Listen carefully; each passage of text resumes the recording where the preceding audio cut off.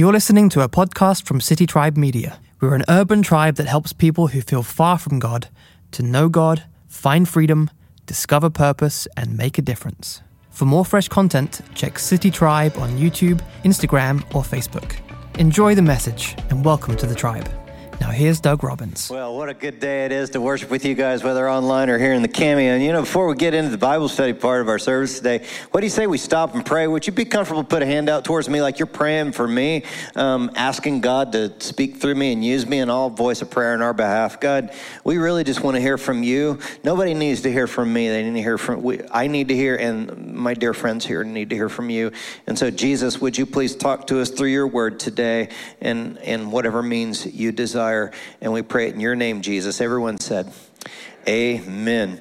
Well, I brought a picture today of the carriage stone out in front of my house. Now, in case you don't know what a carriage stone is, it's this big stone, probably about as big as this table at least, in front of my house. And my house was built 124 years ago. It was built in 1897. Like I said, 18. That's a 1897. I tell people sometimes my house was built in the 90s, the 1890s. You know what I'm saying? So back in the day, people would have gone on their horse-drawn carriages out to my house. They would have stepped out of the carriage, onto the carriage stone, and then into the house. That's how old my house is. Like cowboys used to ride up on their horses, scrape their boots on the boot scraper, and then walk into the house. And I think about it sometimes. I think, what if my house could talk? The stories it could tell, the things that it's lived through since 1897. My house has survived like 2 world wars. My house has survived the Great Depression. I mean, just amazing things that my house has lived through. And then after they built my house, there were some bricks left over, like there are, back in the day. So I have this pile of like old bricks. And so this old brick here, these bricks are like chipped, broken, aged, weathered. I mean, you think about how long this brick has been alive. And when I see the brokenness and imperfections of this brick, first of all, it kind of makes it interesting, but it reminds me of something. And it reminds me of the brokenness in my own life and the imperfections there. And as I think about my house and my own brokenness, I also think about some of you. Some have come over to my house and walked down the pathway and the walkway into my house, sometimes to pray about brokenness in your own lives, like some of the world wars that you've lived through, in your personal life, some of your personal, Great Depressions. People have come in who have struggled with marriage issues or relationships. Some people have stayed the night, just to get them through or get some encouragement, those personal world wars that you've lived through. And, speaking of world wars, the icon for our series has been the bonsai tree, because there was a bonsai tree I talked about last week that actually lived through the atomic bomb that ended World War.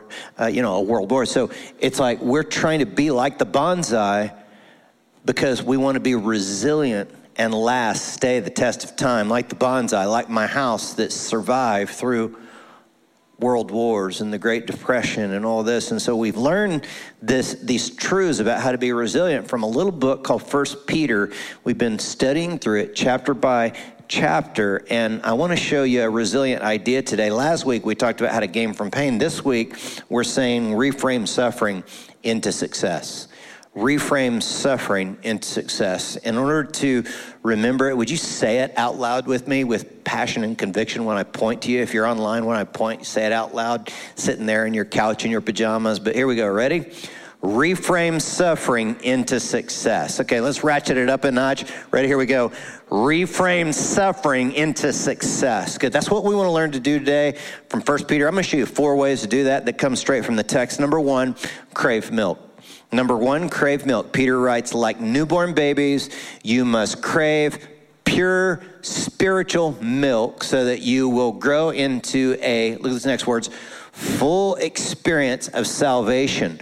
He says, he goes further. He says, cry out for this nourishment. See?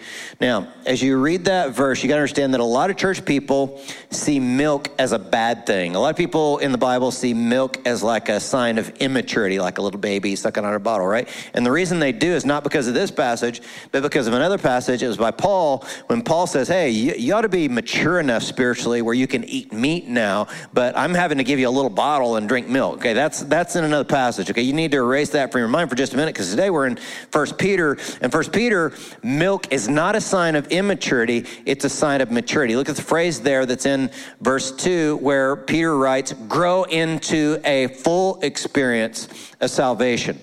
Is a full experience of salvation, is that spiritual maturity or immaturity? It's maturity, right?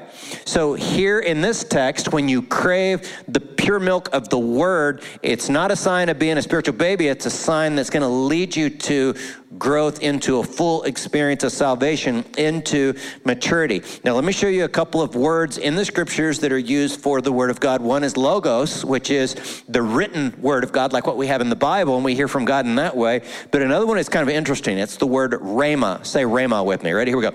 Rhema. And that is like sometimes an instant, personal speaking of God to us. It's a living word. Have you ever been reading the Bible and it just doesn't make sense to you, but then all of a sudden you get a rhema, it's like, boom, something makes sense to you. Sometimes you read the Logos and God gives you a rhema, a living word for you. And let me show you the context of it. The context of the milk, what is the milk? To answer that question, you have to go back a couple of verses to 1 Peter 1, 23 through 25. Look at it. It says, Peter writes, you've been born again, not of perishable seed, but of imperishable, through the living and abiding, what's that word? Word of God. Guess what Greek word it is? I'm not going to tell you. I'm going to tell you in business. So hang on. Just chill, okay? But the grass withers, the flower falls. But the what? Word of the Lord remains forever. So what's the word for word there? Is it logos? Rhema. Guess.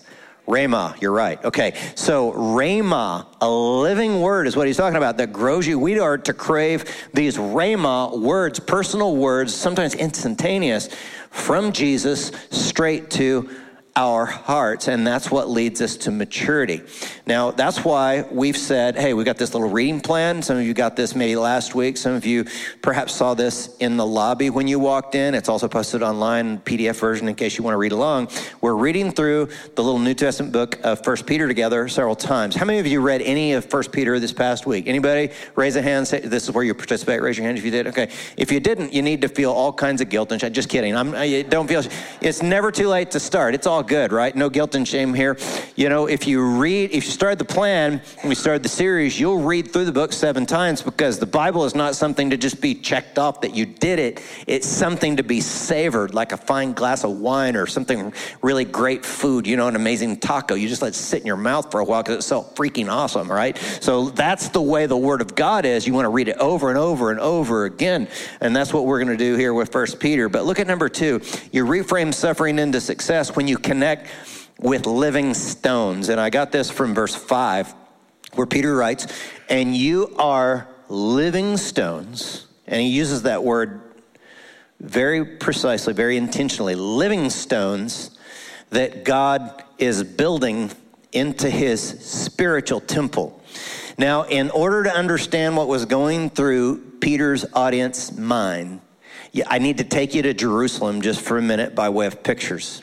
And as we go there, you can see on the upper left-hand corner picture, I'm standing at the end of what's called a Herodian stone. This was a stone that was laid to build the temple that was in existence during the time of Jesus in Jerusalem. In the upper right-hand picture, you can see we're underground in a tunnel looking at one of these Herodian stones. And that particular stone is 46 feet by 10 feet by 10 feet. It weighs somewhere in the neighborhood of 415 tons. That is a big stone. And in fact, scholars don't even know how they were able to cut that stone in the quarry and get it to lay it to build the temple. How do you even do that? I mean, they didn't have modern cranes back in those days to move these kinds of things. And so can you imagine what the people felt about the temple? The temple to Jesus' audience and to Peter's audience wasn't just another building that goes up and comes down and goes. This was like going to be there forever. And it's like, you can't break this thing down. This thing is massive. These 415-ton stones individually were placed there to build this temple. And so they're thinking this thing's going to last forever. Now, of course, if you have read your history a little bit, you would know that in 70 AD, the Romans totally jacked that temple and knocked it down, see? But if you go to Israel today, look in the bottom left-hand corner, you can see the Western Wall. Now, those stones are not Herodian stones. They were added later in the Byzantine period. And you can see in the little picture in the bottom right-hand corner, this guy, he's writing his prayer, and he stuffs it there between two of the stones at the Western Wall in Jerusalem. And what that shows us is in Peter's day, as well as to a degree our day, there are a lot of people that see their worship of God as having to go to the building. You follow me? Like religion says it's stone on stone to build a temple that you have to go to because that's where God is.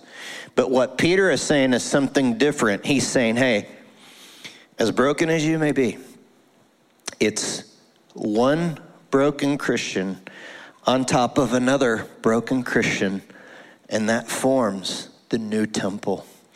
You and I, together in relationship, interconnectedness, are the new temple. See, now we own a building, right? We bought the Cameo Theater. We fixed it up. We own it as a church and everything.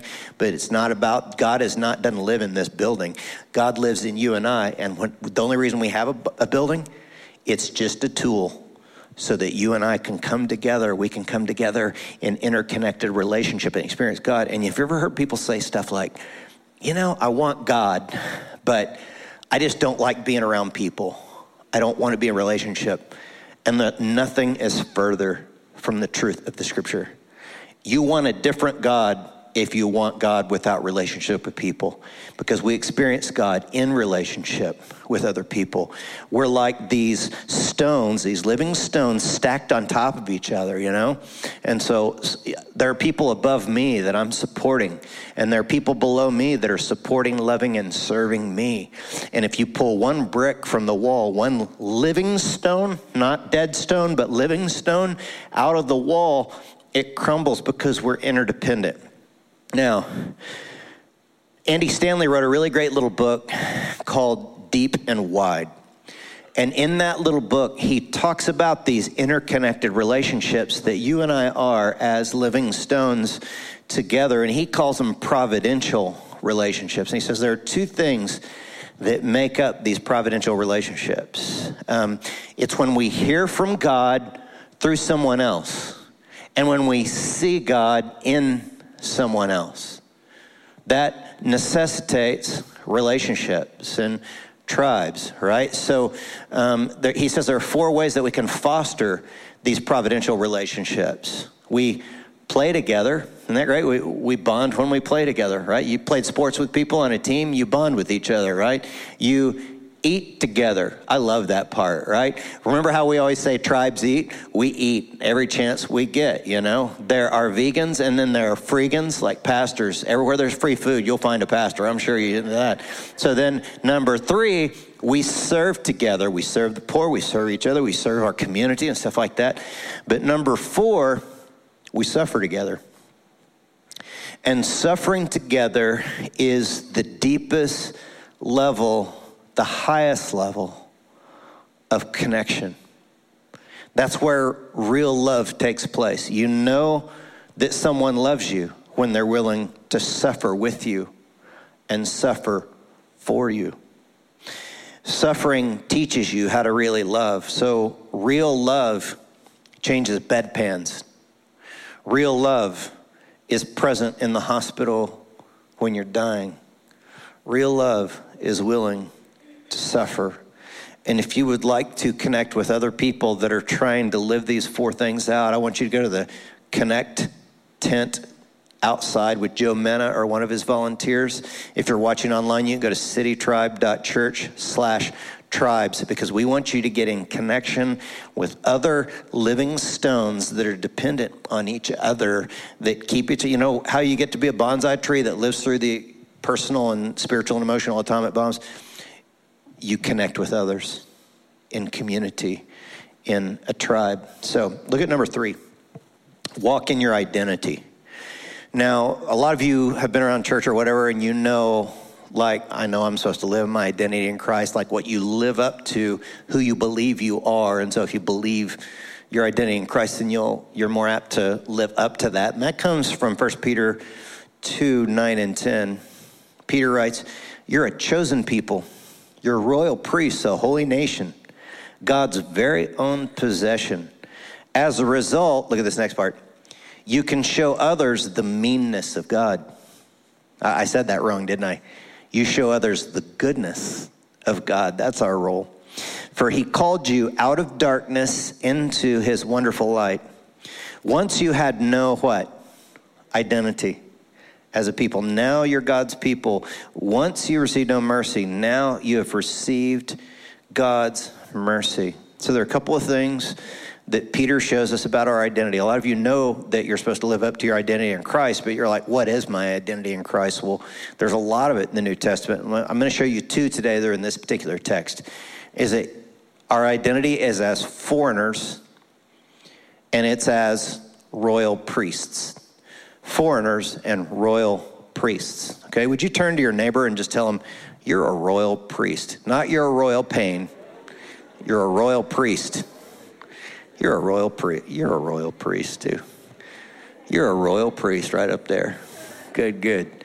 Well, that was fun. It doesn't take that long, by the way. We're done now. So we can go to the next thing. So we're royal priests. And also, look at the next verse. See what he says. 1 Peter 2:11. Dear friends, I warn you as temporary residents and as what? Foreigners, to keep away from worldly desires that wage war against your very souls. So it's like we have visas to be here, but we live like foreigners. Have you ever seen someone that you know is from out of town and you're kind of like, hey, you know, you're not from around here, are you? Have you ever gone somewhere and you traveled to another country or whatever, and you're walking down there and everybody looks at you funny because they know you're not from around there. You're a foreigner. You're not from their town, their place. And that's the way we live. We're different than other people. And there's this one ancient source that writes about how different the Christ followers were in the early church. Let me show it to you. This source says they have a common table, but not a common bed. They're in the flesh, but they do not live after the flesh. They pass their days on earth, but they are citizens of heaven. They obey the prescribed laws and at the same time surpass all the laws by their lives. They love all men and are persecuted by all. So the early Christ followers were described as people that lived as citizens as heaven. They were different of heaven. They were different. They didn't fit into the categories of the day, if you know what I mean. You know, today we have categories, right? Like, particularly in politics, there's the conservatives and there's the liberals or whatever. And so if you look at ancient sources, they would tell you that the Christ followers seemed very liberal because they didn't go to the gladiator games or support the bloodthirsty entertainment. That would be considered liberal in that day. But yet they were considered conservative by the culture because they were against abortion. And then they were considered liberal because they had women leaders and they were radically for the poor. But then again, they were considered conservative because they didn't practice sex outside their marriage beds. And then they were considered liberal because they mixed the races together. But then they were considered conservative because they believed that only Jesus or only Christ is God. They were not into polytheism where you worship more than one God. And the same is true today, that if we really follow Jesus, we don't fit clearly into either of the 2 political options or categories. We're for the right wing. We're for the left wing. We're for the whole bird around here, aren't we? Isn't it great to have a place to come where you love people who perhaps voted different than you did. Isn't that great? Is anybody besides me happy about being able to get away from all the division in our world and come in here and having people that you love even though you disagree with them, right? So we're foreigners in our culture today, and wherever you go in the world, whether whatever country, you're going to find some things that culture loves about Jesus' teachings and some things that they don't like about Jesus' teachings. So, for example, if you go to the Eastern world, in the eastern part of the world, they are very much about the New Testament teachings on family. The importance of the family, husbands and wives and, moms and dads and kids, all that. But they don't like the part about turn the other cheek and forgiveness. And here in the Western world, in the United States and Western Europe, we love the part about forgiveness and tolerance of other people. But we don't like the part about sexual purity in the Bible. A lot of people in the West think, oh, the Bible is so repressive and so regressive when it comes to sex. But here's what I want you to understand, is that if you choose to really do it, to really walk in the ways of Jesus, you will at some point in some way suffer for it. And here's the thing that you got to know, is that the culture, when they see you living out the ways of Jesus, you will get the microaggressions. They'll say, oh, one of those repressive Christians because they're trying to stay pure inside their marriage bed, right? They'll lob those microaggressions. They'll vilify you. They'll misunderstand you. And look, if you assimilate with the world and the culture, you won't suffer at all. Some Christians choose to attack the culture. Other Christians, rather than attacking, they just withdraw from the culture and stay away from it. But look, if you attack or you withdraw, the very people that need you the most will not have a royal priest in their life to show them the goodness of God. So what Christ followers do is we engage with the culture. We love the people of the culture. We serve the culture, all the while we expect to suffer at some point. We expect it. And it's because Jesus showed us by example. Look at verse 21. For God called you, Peter writes, to do good, even if it means suffering, just as Christ suffered for you. He's your example, and you must follow in his steps. He never sinned nor ever deceived anyone. And by the way, before I read verse 23, I want you to understand that everyone should read verse 23 before they post on social media. Look at this. He did not retaliate when he was insulted, nor threaten revenge when he suffered.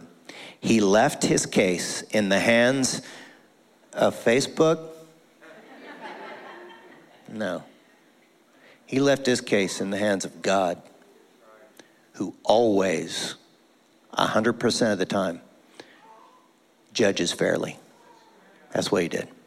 Is anybody on board with doing that, living like that? Right on? Straight up. So I really like the way Mother Teresa worded this, because talking about someone who was well-known, and when you're well-known like that, people, lob a lot of verbal bombs at you. And here's what she said. People are often unreasonable and self-centered. Forgive them anyway. If you're kind, people may accuse you of ulterior motives. Be kind anyway. If you are honest, people may cheat you. Be honest anyway. If you find happiness, people may be jealous. Be happy anyway. The good you do today may be forgotten tomorrow. Do good anyway. Give the world the best you have, and it may never be enough. Give your best anyway. For you see, in the end, it is between you and God. It was never between you and them anyway. Isn't that the truth? Right on? So that's the way we want to live. So let's go to number 4. In order to reframe suffering into success, accept, or I could have said, stand on the cornerstone, which we know is Jesus. And Peter writes about this in verse 8 when he said, and he is the stone that the builders rejected. He's the stone that makes people stumble, the rock that makes them fall. They stumble because they do not obey God's word, or God's logos, the written word. And so they meet the fate that was planned for them. That verse has a little edge to it, doesn't it? And it's speaking to people who in their heads and their hearts are choosing not to believe in Jesus, not for any real intellectual struggles with the existence of Jesus, which, by the way, we can fully handle in Jesus 101 class this afternoon at 2:30. They don't do it for any logical reason, but they choose not to believe and follow Jesus because they want to do what they don't want to do, and they don't want anyone to tell them how to live. And you know how I know that? Because that's exactly what I used to do. That's exactly how I used to think. I didn't want Jesus messing with my partying. I didn't want Jesus messing with the way I wanted to live and the stuff I wanted to do. And I thought of every reason I could under the sun to not believe in him or follow him. And in that case, people who give him the stiff arm like that, Jesus becomes the stone that crushes them. He becomes a stumbling block to a lot of people. And if you come to a place of humility and open-mindedness, and you're willing to allow Jesus to be your cornerstone, the foundation on which you stand, you kind of first have to acknowledge or understand the foundation you're on now, the cornerstone you're standing on now. And that would be a realization for a lot of people. And a lot of people think they're standing on the cornerstone of Jesus, but actually they're self-deceived and they're standing on something else. See, a lot of people are going to be actually standing on the foundation of their morality. And they think, I'm okay as long as I'm a good moral person. I mean, after all, I'm much better than Hitler was, right? I'm a pretty good person, and so I'm standing on that. I feel good about myself because I'm a moral person, and someday God's going to have to let me into heaven because I'm a good moral person. Other people are going to stand on things like their career, and they think, you know, as long as my career's doing well, I mean, I'm not rich, but I'm make a good living, you know, enough to have a decent life. I've got insurance and internet connection, you know, so my career's going good. I'm good. See, I'm okay. I'm a productive member of society. I'm sure Jesus is going to let me into heaven someday. It makes me feel good about who I am because I'm a productive member of society. And so for some people, their career is their foundation. For other people, it's their family. You know, they think, well, I can get through anything as long as I've got my family with me and I love my family. You know, by the way, a career is a good thing and a family is a good thing, but family is not designed to be your foundation for eternity. And some people, it's their achievements, what they can achieve in this world. And I've seen the achievement foundation give way in people's lives. It falters at some point. I used to be a youth pastor, and I would see these kids that when they were in high school, they got straight A's, the top of their class. But what happened was they would go to college, and all of a sudden the A's turned to B's, and there were people smarter. I've seen kids that were great at sports in high school. They were the best players on the team. And they get to college and can't make the team. And what happens is their foundation goes out from under them. You ever wonder why college is the time where people are the most susceptible to suicide? Because a lot of kids get to college and they realize they're not all that and their foundation is rocked. And it causes them to take their own lives, see? So when you allow Jesus to be your cornerstone, your foundation, he's stable. No matter what happens in your family life, in your career, in your achievements, he's stable the whole way. And a lot of us struggle, our foundation goes awry because of our own sin and our own mistakes and our own dysfunctional behavior. And look at what Peter tells us Jesus did about it. It's in verse 24. Peter says that he, Jesus, personally carried. He didn't delegate it to someone else, but Jesus carried our sins, not in a U-Haul, in his body. It was in his own body on the cross so that we can be dead to sin and live for what is right. And then that last part of the verse, by his wounds, you are healed.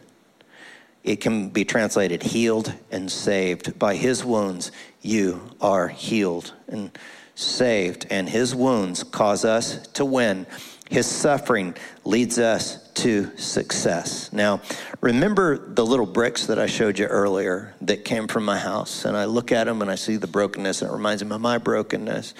Well, a couple of years ago, I had a friend who's a designer and a creative, and I gave him a pile of these leftover bricks from my old 124-year-old house. And I had him create something out of it. He created a walkway in my backyard. And if you look at the picture that we're going to put up on screen, you'll see that the designer was able to create something beauty out of leftovers. You ever feel like a leftover in this world? And he was also able to take some of these bricks, and some of them he had to cut them further and carve them up a little bit more so that they would fit in their place on that walkway. And so because of what was in the mind of this great designer, this great creative, now there's a beautiful walkway made out of repurposed stones in my backyard that we can walk on to go home. And look, that's what you and I are. We may feel like these broken and chipped up bricks, don't we, some of us? But when we come together as living stones, the master designer, the creator, Jesus, transforms us and makes us a walkway where people can go home. No matter what I've gone through in my life during a particular day, when I go down that walkway and walk into my home, I'm at peace. I'm at home. And that's what Jesus decided to do with you and I, to change our suffering into success. He reframed it. And so as we worship, I want you to think about your own suffering right now. And I want to ask you, would you be willing, even if you don't believe in Jesus, would you be open-minded to hear what's called a rhema word from him, where he would speak to you personally today? You know, can I tell you, Jesus speaks to our thoughts. He's a lot more advanced than we are. And it's kind of old school for Jesus to try and speak with language. You know why? It's almost like telepathy. He can speak from heart to heart. He has that ability. Have you ever been around someone so long you knew them so well, you didn't have to say anything, but you knew what each other were thinking? My wife can just give me a look. I know what the girl's thinking. And that's, Jesus can communicate everything that way with his kids. That's why Paul says you got to take every thought captive. He says, be transformed by the renewing of your mind, because that is the space where Jesus speaks to your heart, is through your thoughts. And so don't be expecting an audible voice. That's just one way he can do it. He's far too creative to just speak to us and connect with us in one way. But there are other voices out there that are fighting for your attention too, right? So if you got the little card that if you got that, pull it out and you can see the difference between Jesus' voice and other voices based on the scriptures. Let me roll through it real quickly before we listen for him. See, Jesus' voice is always going to be coming to you in love and bringing life, where the other voices are going to bring fear and lack. You know what you call it when you focus on what you lack? You're a lackey. And that's what the enemy voices want you to think. Jesus' voice brings conviction. Oh, he convicts us of sin, but it's always for good. His kindness leads us to repentance, the Bible says. So when he speaks conviction to you, he's not trying to hurt you. But the other voices speak condemnation. They condemn you. You ever hear those voices of condemnation? And then Jesus' voice is always going to bring salvation, help. And the other voices are always going to bring shame. You ever feel shame in your life? That's not the voice of Jesus. Jesus' voice is always going to bring freedom and joy to your life. Freedom and joy, but the other voices are always going to say, you're not enough. You ever feel like that? I'm not a good enough mom. I'm not a good enough dad. I'm not a good enough student. I'm not good enough at work. I'm not a good enough Christian. Is he good? That's not Jesus' voice at all. So Jesus is going to bring love and life. And so with this in mind, I want you to just close your eyes for just a minute, and I'm going to ask you some questions. And remember, Jesus is going to speak to you in your mind most of the time. And And so I want you to just kind of hang on to the first thought that comes to your mind when I ask these questions. And actually, we're going to ask these questions to Jesus. It's not me to you. It's not you to me. It's us to Jesus. Here's the first question. Jesus, do you love me? First thought that comes to your mind, Jesus, do you love me? How many of you just got an answer of some sort? Just show me your hand real quick. Show me your hand, good. Next question. First thought, Jesus, am I your child? Jesus, am I your child? First thought that comes to your mind. Raise your hand if you got a thought on that. Good. So now with your eyes closed, in your mind, I want you to think about a time in your life when you felt the most joy and happiness. The time in life when you felt the most joy and happiness. And when it comes to you, just show me your hand real quick. You got that time in your mind? Good, bunch of us. Now let's ask Jesus another question. Jesus, what are the details you want me to see in that memory? Jesus, what are the details you want me to see in that memory? Maybe it was the sights of the trees or the ocean, the smell of the ocean breeze, or the people that were there, the food that was involved, the wood panel station wagon or the car that was there, whatever. Jesus, what are the details you want me to remember about that experience?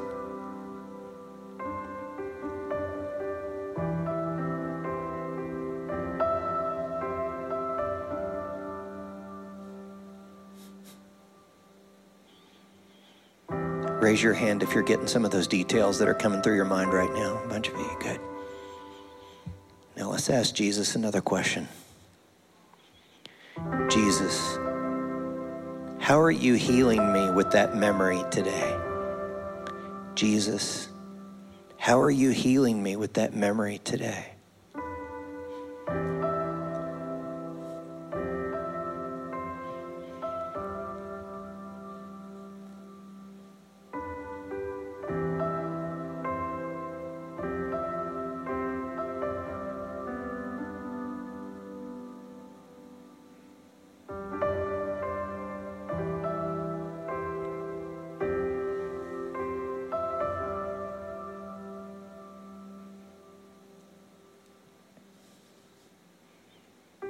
Receive from him love and life.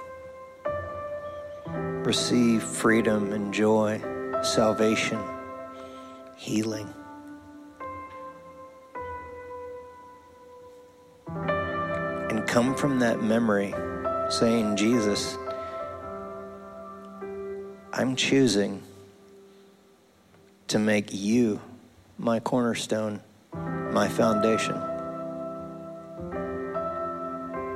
And so as we stand to worship here in just a second, we're going to open up the front and the back where there are carpets in the cafe, video cafe, or at home. Where if we want to make the declaration that Jesus, you are the Lord of all in my life. And Jesus, I want to thank you for these thoughts that you're bringing healing in my life. Then I'm inviting you to come and kneel and pray if that would be helpful for you, like I'm going to do. So Jesus, we invite you to further speak to us and heal us in the midst of proclaiming and making commitments by stepping out in faith and kneeling and saying, you are my cornerstone and my foundation and nothing else. So let's stand together and you come and kneel and pray as you're prompted by the Spirit as we sing and proclaim Jesus today.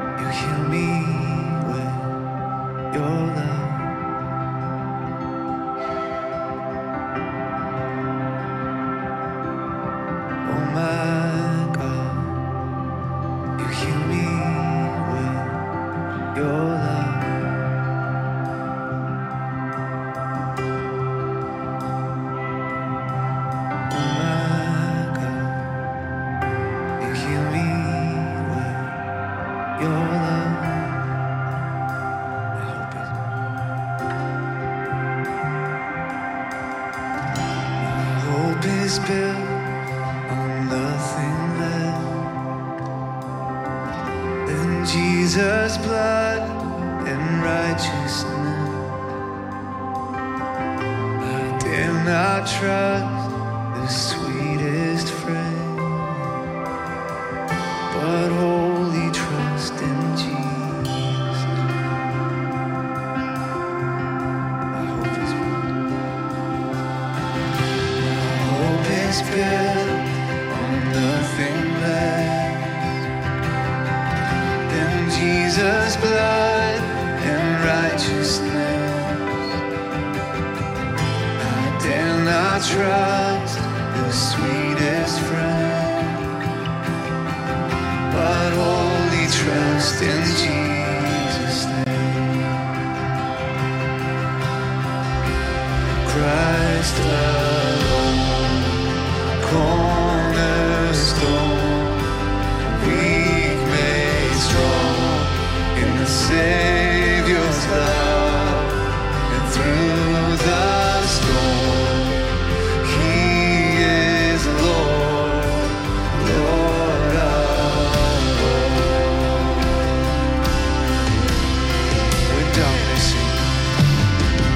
When darkness seems to hide His face, I rest on His unchanging grace. In every high and stormy gale, my anchor holds within the veil. My anchor holds within the veil. Christ alone, cornerstone,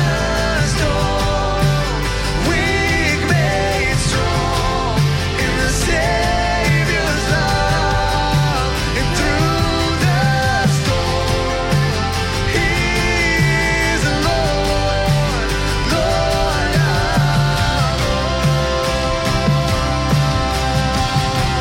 He's Lord of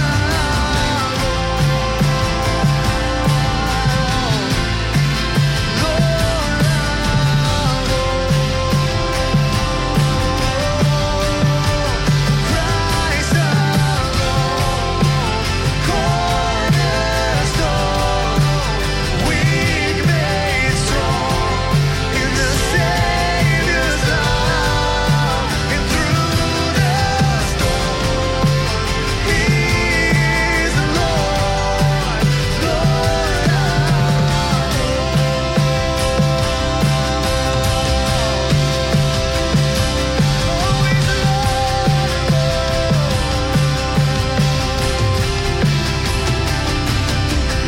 When He shall come with trumpet sound, oh, may I then in Him be found,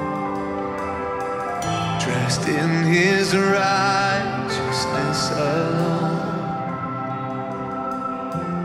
faultless stand before the throne. Christ cornerstone, weak made strong in the Savior's love, and through the storm, He is Lord, Lord of We stop and we worship you and we say, no matter what storms we're going through, no matter what storms politically in this country, or pandemics, or world wars, or personal problems, or loss of a job, or whatever it may be, is that you're going to continue to be Lord of all. You're continuing to be this strong foundation that we can stand upon that will absolutely stand the test of time. And we don't want to be offended by you, Jesus, but we embrace you and stand upon you, trusting completely in what you've accomplished for us on the cross. Can't thank you enough. As we continue in prayer, perhaps some of us have come to realizations of, I thought I was trusting in Jesus, but then Jesus showed me through a picture that perhaps I'm standing on something else to make myself feel okay. And I've made a choice today to stand on him. And as we continue in prayer, perhaps earlier when we asked the question of Jesus, you didn't ask it of me, you asked of Jesus. Jesus, am I your child? And some of you heard no. And the reason you heard no is because Jesus is very straightforward. But he wasn't doing it to hurt you. He was doing it to draw you to himself and adopt you as his kid, as his daughter, his son. And if you want to be adopted to him right now in this moment, there's no like magical prayer, but from your heart to his, just say something like this. Jesus, I choose to believe that by your stripes, I'm healed. The best I understand it, Jesus, I'm saying to you, I believe that when you died on the cross, you took in your own body the punishment for my sin. And I choose to enter your life and allow you to enter mine willingly. Thank you for coming in. And as we continue in prayer, there's something special that's about to happen. Because we're going to re-ask that question. And I want you to go with the first thought. Jesus, am I your child? Yes, yes, 1,000,000 times. Yes, thank you, Lord Jesus, for what you've done in our hearts today. So the best we know how, we stand on you and walk with you as like the boss and the Lord. Because you're so good. We love being a part of what you're doing in your kingdom. And we pray all these things in the name of the Father, the Son, and the Holy Spirit. Everyone said, amen. Amen. Will you guys go ahead and take a load off? We're glad you were part of the tribe today. To further connect with us, check citytribe.church.